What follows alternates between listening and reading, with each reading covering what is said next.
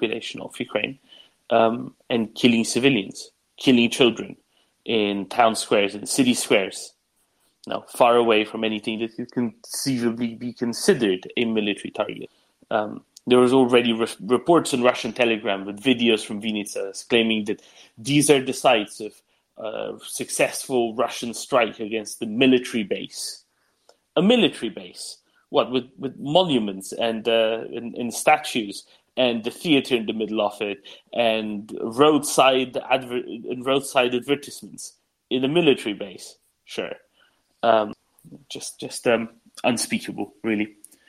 Peace for Ukraine. Yeah, they are continue to pile up on their war crimes. What they do not understand is that, well, today there's a conference that actually is tackling the matter, is putting out the matter, is pressing the matter with the ICC.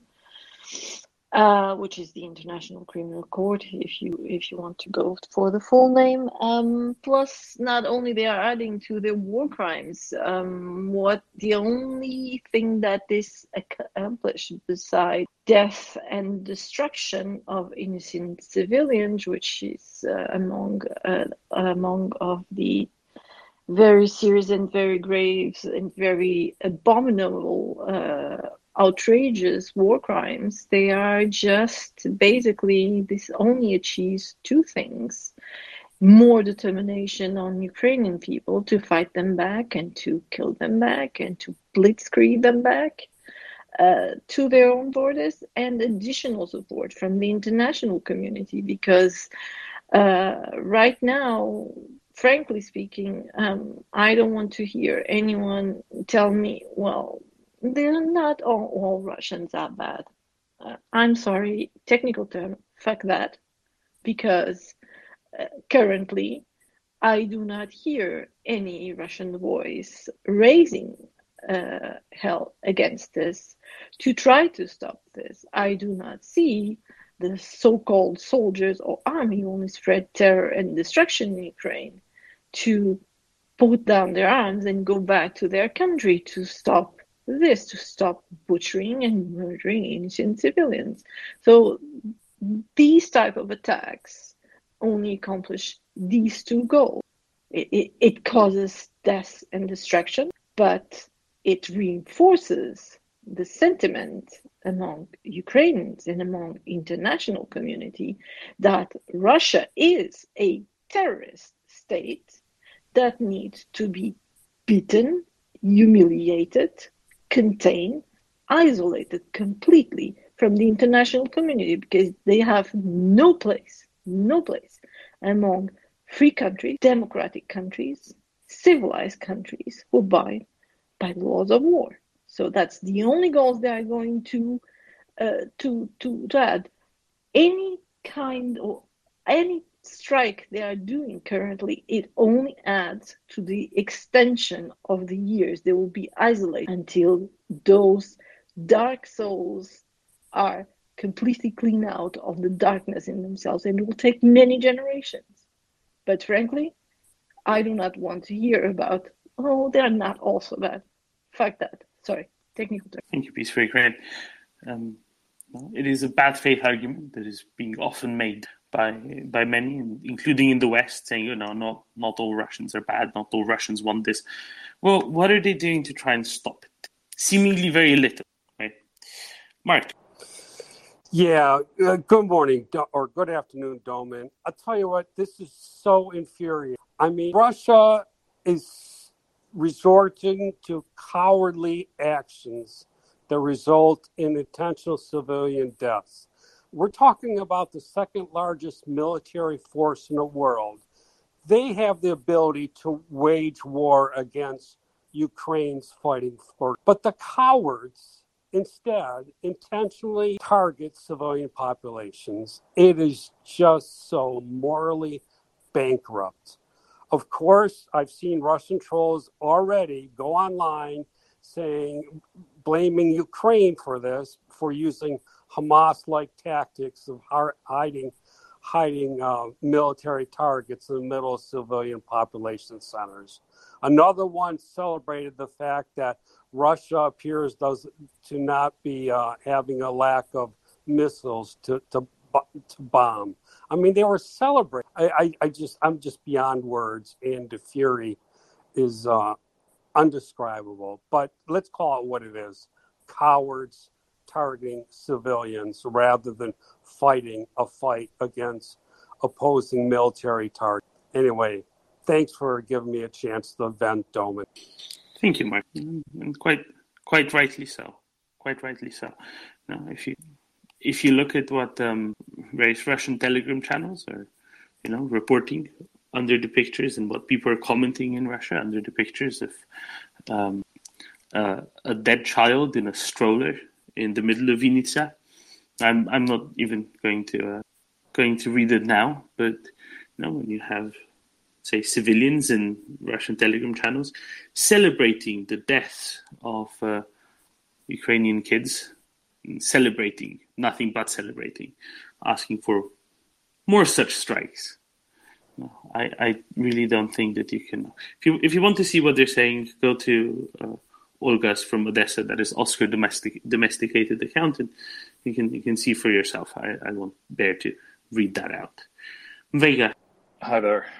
Yeah, I mean, just to contribute to this, it's the arguments make absolute no sense. I mean, the level of madness within the Russian community in and of itself, but also all the pro-Russian groups around the world. And you see this. I mean, you see it not only on Telegram, but you see it all over the place. Particularly, for whatever reason, there's groups of populations of the free world that support Russia and buy their Kool-Aid and buy the propaganda and spread the lie. I mean, if this argument that they say, well, they are using Hamas tactics, hiding behind civilians. They say the Nazis are hiding behind civilians. Meanwhile, at the same time, whenever the Ukrainians come out and advise the populations of certain areas to try to get out of the city because an offensive is being prepared, the same people who claim those things, they come out and say these are scare tactics. They're trying to instill fear in the population. They complain, they lie about the strikes that occur. They initially with this whole thing in Novokhovka. First of all, it was saltpeter, then it was fertilizer, then eventually they acknowledge it. But what you can see immediately is that now that they're being very hard on very specific and strategic targets, they're entering into a literal carpet bombing strategy of instilling terror in the population. And I can't remember who very appropriately indicated that this is an attempt to make the population stop supporting the war effort.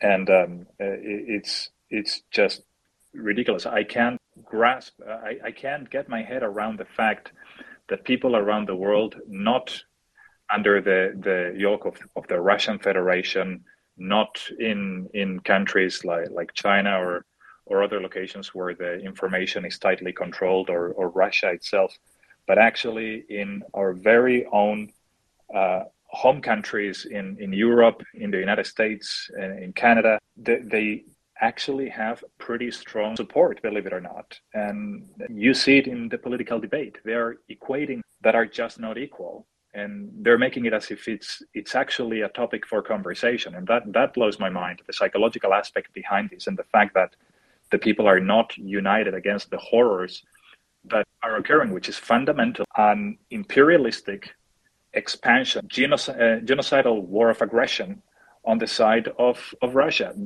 Putin himself has clearly stated that Ukraine, in his own words, exists out of the grace of Russia, and that the very identity of Ukraine as a country should cease to exist. I mean, you tell me. I mean, someone tried to put that, and they just tried to put justification and one argument after another.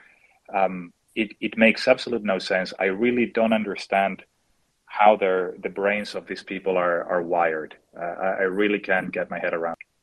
So no, I have no questions. It's just a bit of a statement of what is coming out. It's just senseless. So the only way, quite frankly, that I can see an end to this situation, it's with the complete defeat Russia in the battlefield. And the only way to do that is by providing Ukraine and the Ukrainians and the people fighting on the ground and the volunteers, to provide them with everything that we can, all the resources that we have, and those of us who maybe don't have military backgrounds or extensive resources, but to lend our voice and lend our time and make sure that this whole situation does not fade in the news cycle, or it just blends in with conversations about inflation and other nonsense.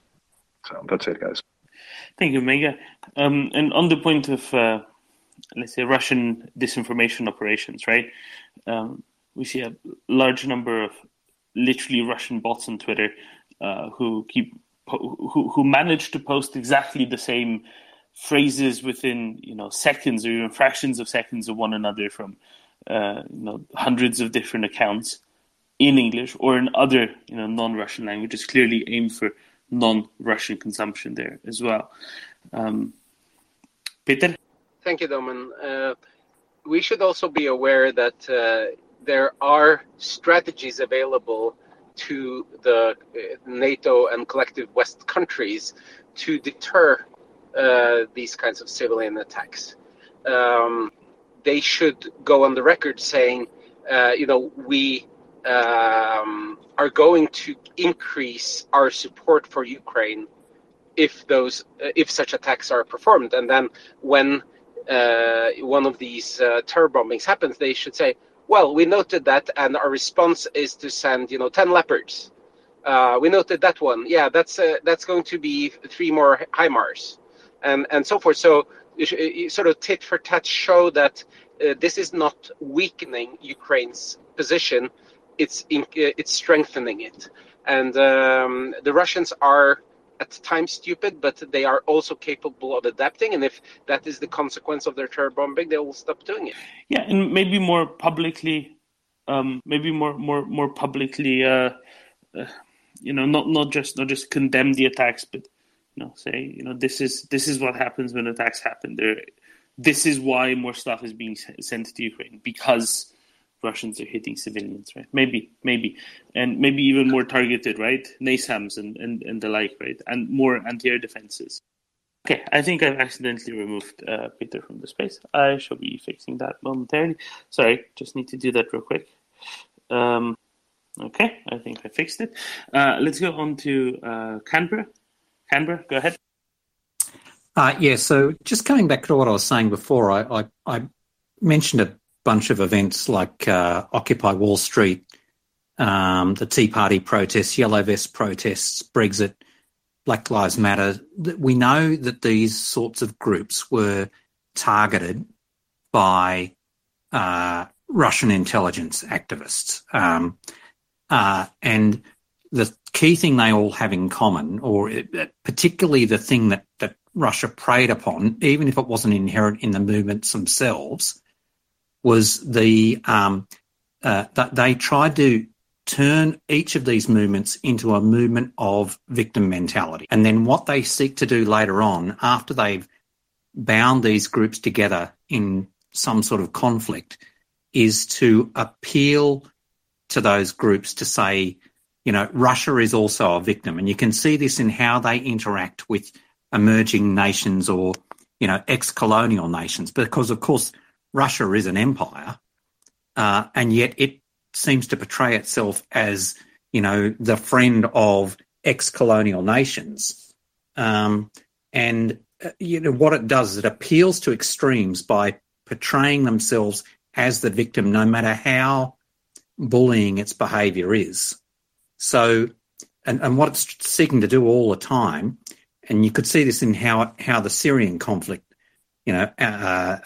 unravelled, it diverts its attention, the attention away from the real victim by portraying themselves as the victim. And what our constant battle is to ensure that the world understands that the real victim of all of these actions is Ukraine, even, to the point where the soldiers of the Ukrainian army, that's an incredible sacrifice that they are undertaking, even if they are war combatants.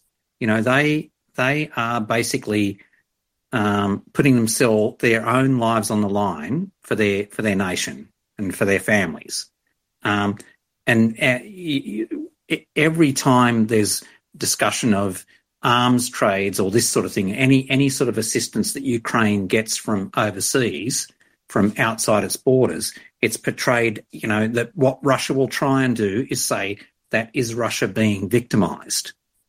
And the narrative always has to be steered back towards the fact that it's not, Russia is the invader and they are, and Ukraine is the victim, but they are an empowered victim. And that's quite dangerous for imperialistic regimes to know that there is a nation of people that are standing together and they are standing up to an empirical bully or a hegemonic bully.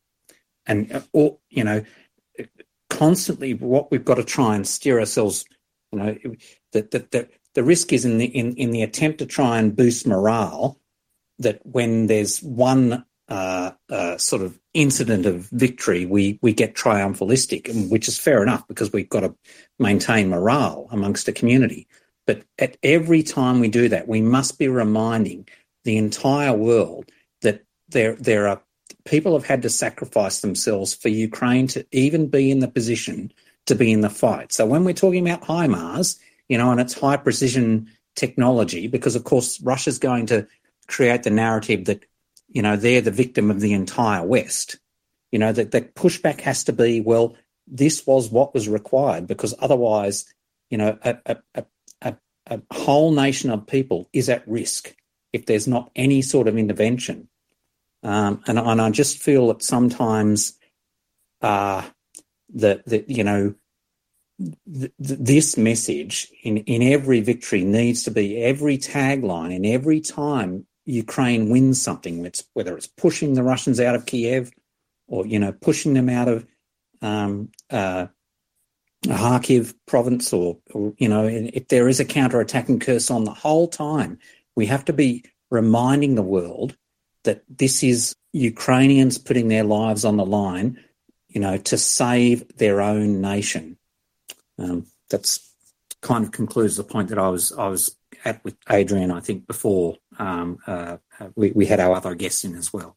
Thanks. Thank you, Canberra. And you can see now how Russians and Russian social media groups and Russian disinformation campaigns are, turning all of these excellent Ukrainian successes with newly delivered Western technology in places like Kherson and Novokakhovka, right?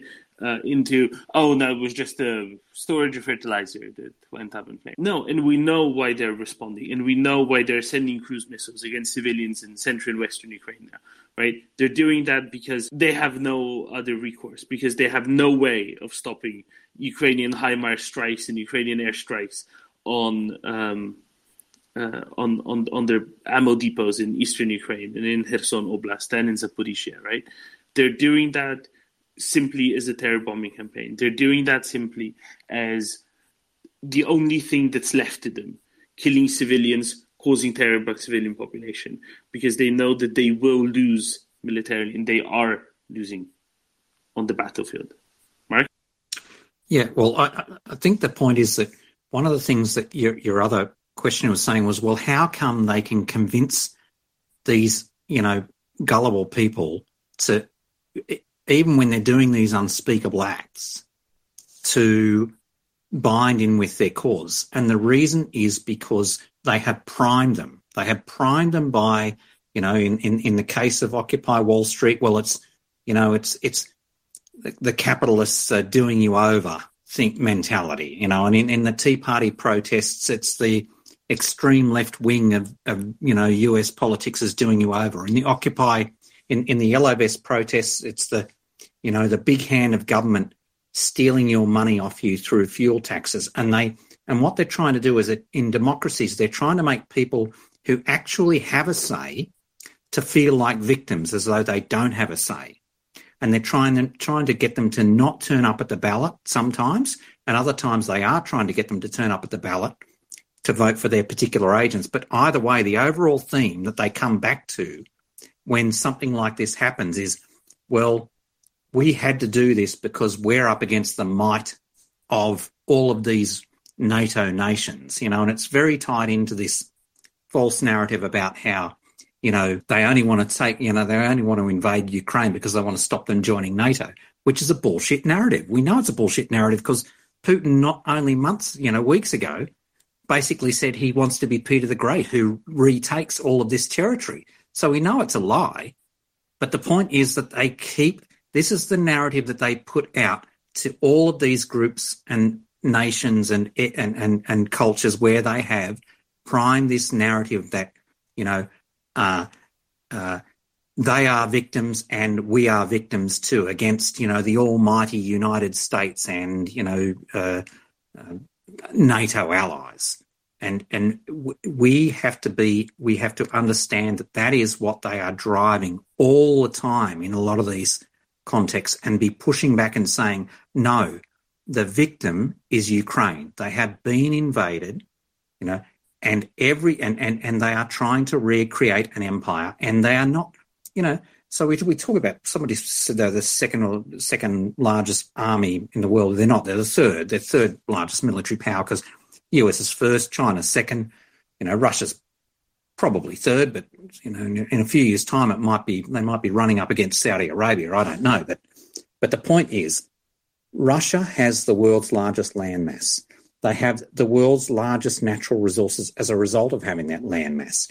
They have that large landmass because they are an empire. They have taken over vast territories of land on their eastern side that really, have no cognizant nationality or, national identity with Russia. But they've managed to cobble it together, and they've managed to maintain it through a couple of centuries at least. The point is that they have all of that power, and what they're seeking to do is deny the rest of the world the ability to diversify their resource generation by cutting off other lines of supply.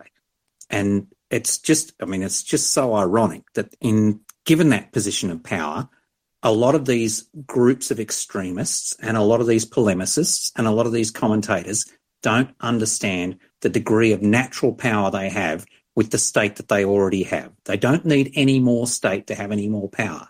The only reason they don't have more economic power is because they are such a corrupt nation.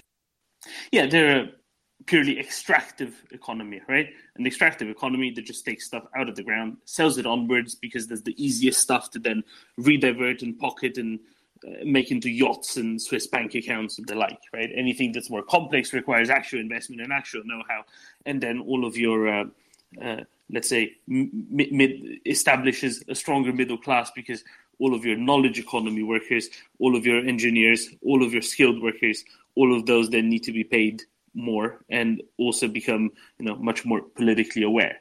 All the while, they keep bigging up the extremes, the political extremes in the West, right? Both on the far left and the far right, and making them stronger, just as we were discussing earlier in the case of France specifically, right? Pushing conspiracy theories on the left and the right. On the left, playing up the Soviet history and, claiming all of the Soviet history for a start, making themselves as kind of the torch bearers, the torch carriers, the standard bearers for the history of communism, and trying to get themselves supported by the various Stop the War coalitions on the left and the like.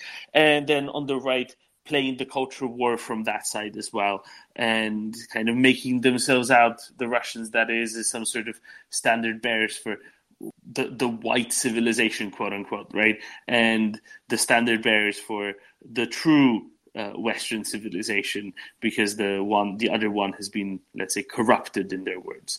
And this is how they bring division into the Western societies, while at the same time playing up to the rest of the world as, no, we're definitely not an empire. We didn't genocide 190 different ethnic groups over the course of being an empire over the course of centuries. And this is definitely not how we got to all of this land in which we now play extractive resources, right?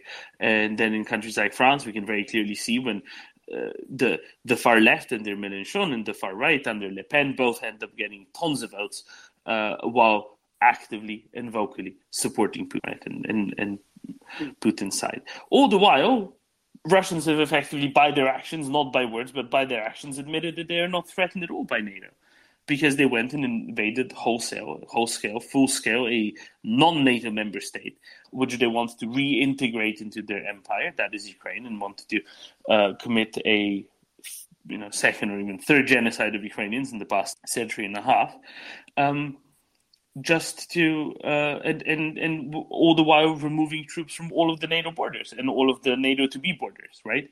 The garrisons around Pskov, around St. Petersburg and Kamenka and Alakurty up in the north towards Murmansk and Murmansk itself. Those garrisons are heavily depleted. All those garrisons are within 100, 150, 200 kilometers of NATO, or soon to be NATO in the case of Finland border. They're not threatened by NATO. They're full of shit. The only thing that NATO threatens them is they will no longer be able to go and invade their neighbors if their neighbors are in NATO. Right? This is the only way that NATO actually threatens them. It threatens their imperial ambition. It threatens their genocidal ambition and nothing else. And yet they played the victim somehow while launching missiles onto city squares in Vinica today, killing dozens of civilians, many children among them, because somehow they've managed to persuade themselves and managed to persuade a sufficiently large chunk of people elsewhere that they're just doing that because they're threatened by the West. That's why they are forced into going and committing genocide in Ukraine. Mark, please go ahead. Yes, thank you again, Doman. It strikes me about the timing of this deliberate missile attack on a civilian population center. I don't think it's by accident. I mean, let's face it. Russia does not have an alternative answer to take care of the HIMARS missiles. They've lost their invincibility narrative on that. They have no answer.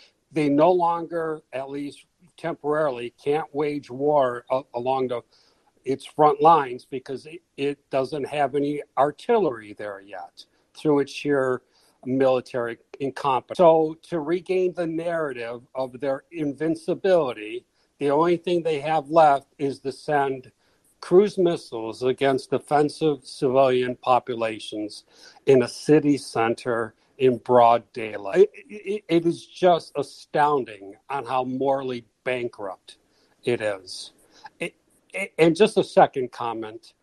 I've understood the narrative of the U.S. and the Western powers not necessarily immediately send in advanced weapon systems into Ukraine for fear of provoking Russia to doing some indescribable harm. I mean, I don't buy into it. I understand. But I think today's like the perfect day for the West to say, fine, you want to deliberately target a city square in broad daylight. We're going to start sending in Patriot missiles batteries. We know it'll take 6 months or however long to train and bring the systems in and everything like that. The Ukrainians are going to need those Patriot missile batteries 6 months from now as much as they need it now. But fine, Russia, you want to escalate this? You want to take it to this level? You want to send cruise missiles to target civilian populations? Well, here's our answer. And you're not a victim here. It's your own damn fault. So anyway, that's my thoughts. It's just really a rough way to start the morning. But I'm glad you're there moderating to keep the conversation somewhat civil, Doman. Thank you. Thank you, Mark. And this is the perfect time to say send the ATACMS to Ukraine, right? Send plenty of them, and have them hit the port of Sevastopol with ATACMS. Right? They're within range. They're within range of Mykolaiv from Mykolaiv to Sevastopol. Just destroy that port. Destroy that port. It's been reloading the Svyazks and the Kilo subs with Caliber cruise missiles, and make sure they just can't reload there anymore ever again. Right? Yeah. I know it will be a big infrastructure problem later on, but hey, that's fine. We'll deal with it after the war. That's perfect, Doman. That's perfect. That's a perfect way to respond to this. Take on the port. Take out the Russian fleet headquarters there. I mean, there needs to be a retaliation, exploratory response to this. And that port, you're absolutely right, is the perfect thing. Well done, Doman. Thank you. Well, not just about the port, it's about the attackers, right? Get a few dozen of those in, and then a few dozen next week, and a few dozen the week after, and the Russian capacity to do this further will be depleted. Vega, Aldemira. Maybe he's lost a little bit. Raver. Hey, good morning, Domin. So besides sending the ATACMS, we really need to start declaring Russia a terrorist state so that we get those knock-on downstream economic effects against those who are still trading with Russia, so that we start to force the hand of countries like Germany and India and saying, look, if you want access to our markets, you need to stop this. Exactly. Absolutely. And this is where, this is something that the US can do basically on its own, right? And between the US and Europe, these are the big economies. These are the large markets, right? The US, the EU, and then other states that are, well in the Western lines, basically the rest of the Five Eyes that are in the US, right? The UK, Canada, Australia, also New Zealand. Between the lot of these, this is where the money's to be made. And declaring Russia a terrorist state, as you said, formally declaring them a state sponsor of terrorism, which they're not just a sponsor.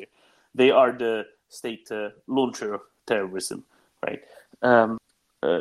That would make it possible for these Western countries, and for example, the U.S. State Department, to say, you, such and such company in, say, China or India or wherever else, you have a choice to make now. Either you're going to trade with Russians or you're going to trade with the rest of the West.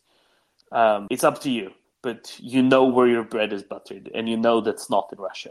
So that would indeed be a major difference maker here.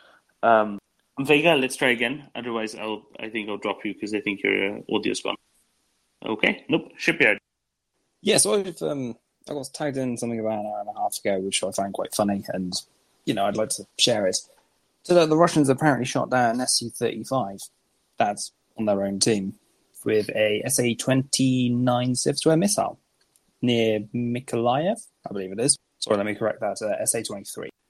Yeah, and it's good. I'm all up for that sort of use of Russian anti-air systems, right? I'm very happy when Russian anti-air systems hit Russian targets.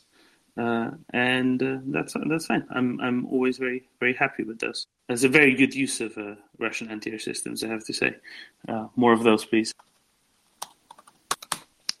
Let's go on to mostly Cossack K9. So I was wondering about what you just said about the possibility of now the Ukrainians hitting Sevastopol. I understand they have the ability to do that at the moment, but they haven't done so far because of possibility of civilian collateral damage, casualties.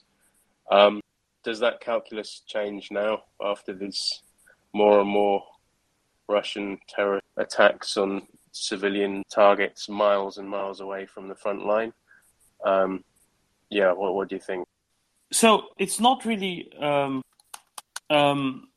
don't think it's really that. It's more a question of what munitions, let's say, Ukraine has, right? I think it's primarily a situation of if Ukraine gets ATACMS are super precise missiles. They can very reliably, very precisely hit right in the middle of the port and not hit anything else accidentally. Harpoons, if my understanding is correct, have a bit of a problem in that they are meant for the open sea. And there's a big difference between the ship and water around it. So if you're trying to use a harpoon in the open sea against ships, that's relatively straightforward in the sense that it's the only thing around that is a ship, right? Whereas launching them at, say, the port of Sevastopol, there will suddenly be many targets, and there's a possibility it might go for a large building somewhere as opposed to the target. But this is just one more in the line of excellent arguments of why Ukraine should be provided with ATACMS or ATACMS, or however you wish to pronounce them, large missiles. That would be the best situation for Ukraine, absolutely. Enabling Ukrainians to hit, enabling Ukrainians to be able to strike, way behind Russian front lines, hundreds of kilometers behind Russian front lines, and take their capacity to keep launching missiles, for example, right, and getting missiles up on those ships, on those submarines, restocking them with these Caliber cruise missiles specifically, by a massive degree. Mostly Kozak. Yeah, that's great. Yeah, I absolutely agree. They need them as many as possible, as quickly as possible. But I'd thought that from what Gunny had said previously, that it was hard, even with munitions with the range and the precision, that because of the way it's configured, it's very hard to hit those the harbour without actually destroying civilian infrastructure as well. But yeah, I can see that it would be really valid in this situation to do it anyway, because every day they're using that port to launch weapons against civilians. So it's understandable if they do it anyway, I think. But yeah, there was another thing I saw, which was a Russian who apparently was trying to heat up his lunch and managed to blow up his own personnel carrier. He was interviewed. It's in Russian, but I don't know if anyone else saw that or if it was actually true. But apparently, he seems to have managed to destroy his own vehicle whilst heating his lunch up. Anyway, yeah, I didn't have a chance to look into it better. Shapir? Yeah, so just give you a quick heads up. If you try to reload your Twitter, don't, because I think Twitter just crashed. So however long this might last, but just don't reset it, because I've just checked 5 different systems for Twitter, and Twitter does not want to work. Yeah, I'm just talking to Imperius about this on the back lines. Stay in the space. Don't go out of the space, because I think the space will be prioritized by Twitter server systems, which seem to be lightly overloaded in lots of places around the world. So just hang around here with us, and don't go anywhere, because don't try to go anywhere. We'll let you know when the coast is clear. I'll have Imperius let me know when it's all back up. Raver. Yeah, dealing with the dish that blew up his own personnel carrier, it looks, I don't read Russian, so I had to go off the translations, but it looks like he was trying to build a fire and set off his own RPG launcher and blew his own vehicle up. And he was all hangdog trying to wave the smoke out from underneath the RPG tube. That's old footage. Sorry to cut in, but that is old footage. It's before February. I think it was like 2018, maybe. But yeah, that is old footage. It's still fucking hilarious, but yeah, it's still Benny Hill level comedy. Yeah. Yeah, Imperius confirms likewise that this is old footage from before the invasion. Still funny. Braver. What we have? Oh, actually, Cryptoros, did you just come up to comment on this or something else? Yeah. I just wanted to get in there quickly because I don't want this group to get accused of spreading false information or anything. So I just wanted to add that. No, thank you, Cryptoros. See, this is what I think we're really good at, right? We're this excellent bubble of the internet, where it actually cares about what's true and what isn't, and also what doesn't care to spread misinformation. And thank you very much, Cryptoros. Raver, while we have you here, I have a question for you, which was asked to me by a listener earlier today while you were still asleep, and I didn't really know how to answer best. But I thought to ask you. The question was, what makes an Abrams the best tank, and is an Abrams the best tank? So as an American, yes, the Abrams is the best tank. So what makes the Abrams the best tank? Honestly, it's the fact that the crew has got an average service life of like 8 years. They know those tanks inside and out. They know their tactics inside and out.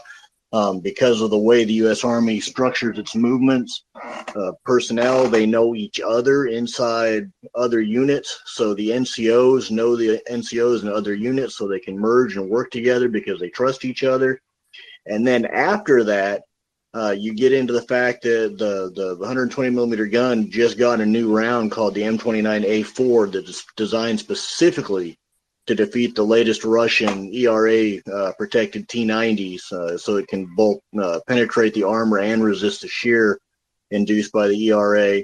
It's got the latest generation of FLIR technology and digital fire control. It does atmospheric sensors, wind speed sensors, laser rangefinders.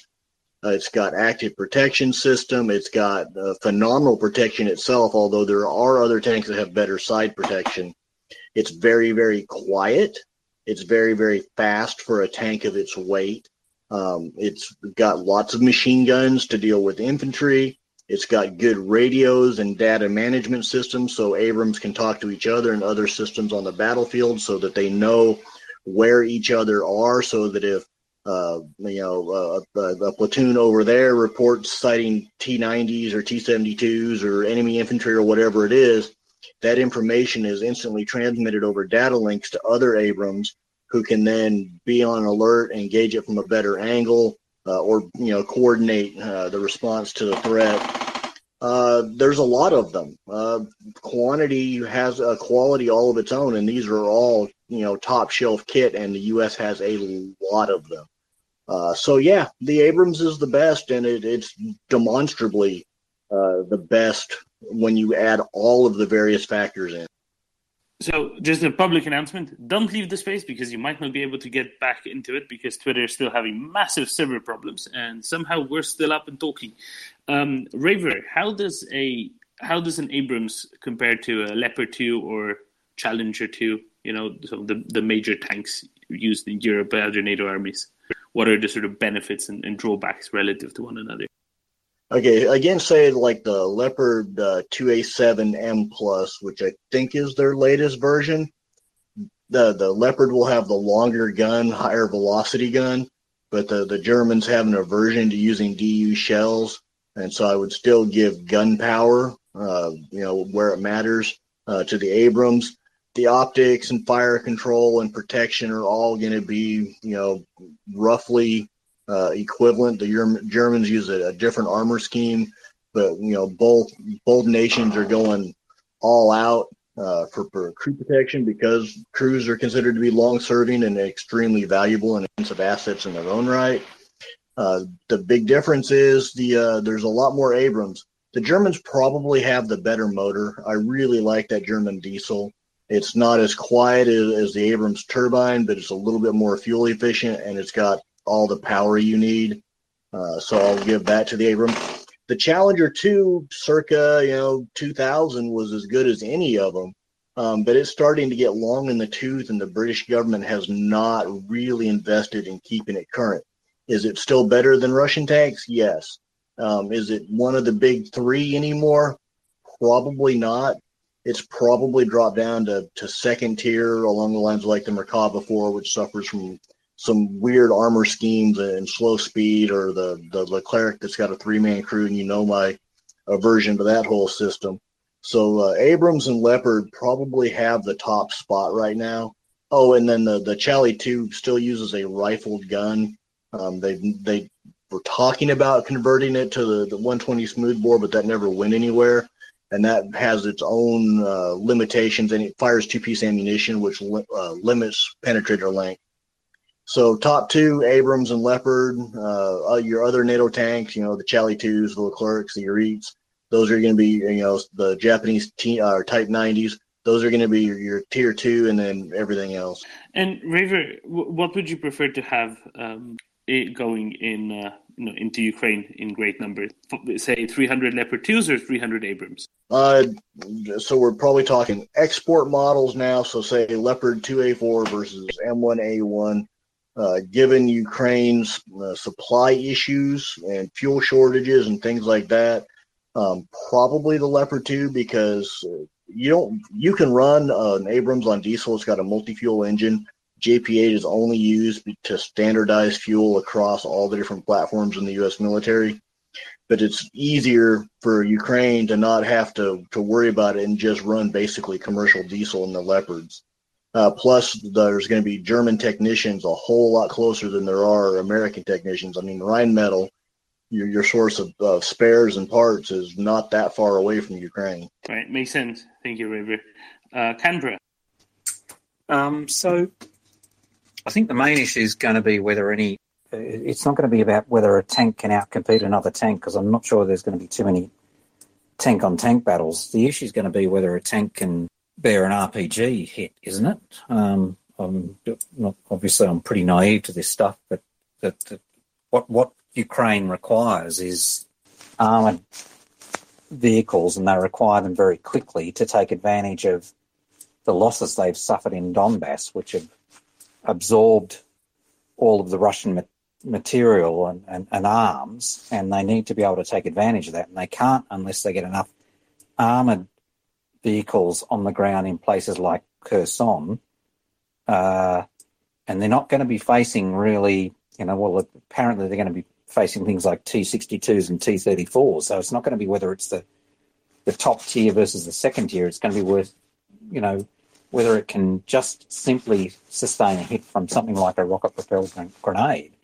And what they need is volume, and they need speed of delivery, because they have sacrificed so much in those high conflict areas like the Donbass, and they need to have the equipment on the ground right now to take advantage of it. So it's kind of not so much what it is, but how fast it's delivered at the moment, I would have thought, but obviously not an expert in this area. Thanks. River? Yeah, so he's right to a point that it's probably not going to be a whole lot of tank-on-tank, although there's going to be a lot more of it than I think people are aware of. But tanks operate as a system. Unsupported tanks die. Tanks are there to do two things. One, provide the infantry with direct fire support. And two, once a hole is opened up, get into the enemy's rear and start smashing stuff. That's what they do best. Killing trucks, killing artillery, killing command posts. American or whatever divisions, when they're doing a breakout, is lethality in motion. But as to RPGs, modern ERAs and slat armors and stuff like that are actually really good against RPGs, which is why everybody's gone to newer generation systems like the MLAW, the Javelin, the RPG-29. The old RPG-7s just are not that effective anymore against up-armored battle tanks. They can still kill BIMPs and BTRs and trucks and stuff like that, but you're not going to stop an armored assault with an RPG-7V. Canberra? Yeah, and that's my point. Anything that's good enough to stop an RPG, given that Russians are struggling to supply themselves with these more sophisticated anti-tank weapons, as long as the West can get even, anything that can resist an RPG, and they can get them in volume, and they can get them in a timely manner. That's my point. Because if you can imagine, Ukraine's just gone through this incredibly painful period where they have absorbed all of these losses in the Donbass period, defending that pocket which was designed to consume time, and they absorb Russian troops. And of course, that shortens Ukraine's front line, but it also shortens Russia's front line. So, obviously the risk is that Russia deploys lots of troops in defensive positions into places like Kherson. And before they can do that, and before they can recruit new conscripts and things like that, and before they can scrounge up, weapons out of supplies out of, Eastern Russia, it would be best if we could just get anything on the ground for Ukraine that can be used to take advantage of the sacrifice they've already made. River? Yeah, we're probably going to start seeing here, if they're not already arriving, the latest class of conscripts. I do not believe that their conscripts are not being sent to the front. So Russia's latest conscript class is beginning to reach frontline units. And they're probably going to be getting married up to all these like T-80s we've seen pulled out of storage. The T-62s seem to have been sent initially to LNR, DNR units to pull more modern tanks away from them to give to Russian units to reconstitute for the drive on the Donbass. Now that is effectively over, I mean, the dying's not done, but you're not going to have any major breakout attempts anymore. Russia is going to be bringing up its latest class of conscripts, so figure another 100,000 combat troops between now and, say, the end of September. And so Ukraine needs to figure out how they're going to conduct their offensive operations. I think I wrote a thread on this the other day that I think that Ukraine is going to try to operate its offensives under where it has an artillery umbrella, and instead of big sweeping movements is going to do something more reminiscent of the bite and hold strategy out of World War I. Well, they'll find a unit they want to destroy, they'll destroy it, occupy a little bit of ground, and take a bite here, a bite there, and force Russians to try to counterattack to shore up their own lines and then impale themselves on Ukrainian defenses. And Raver, how many of these older Russian tanks, like the T-62s, for example, how much of that has actually been seen in use by the Russians and not just on trains or on streets of Melitopol and the like? I have no idea. But not a whole lot, right? We've seen a few being kind of destroyed here and there, but I just don't think that we've actually seen them used very much. Do you reckon it's quite likely that they're going to use them as sort of dug-in tanks only, as opposed to, active tanks driving around doing tank stuff? I think they're probably doing tank stuff and dying. There's just the Ukrainian forces, in the Donbass and Kherson have way better OPSEC than the territorial units did up north, so we're simply not getting the video footage. I'm sure southern Ukraine is littered with dead T-62s right now. And also, I guess there's fewer civilians around, right, than there were in the initial phases, so there's just fewer people to be taking, fewer other people that might be taking video. Exactly. Yeah, makes sense. Cryptoros. Hi.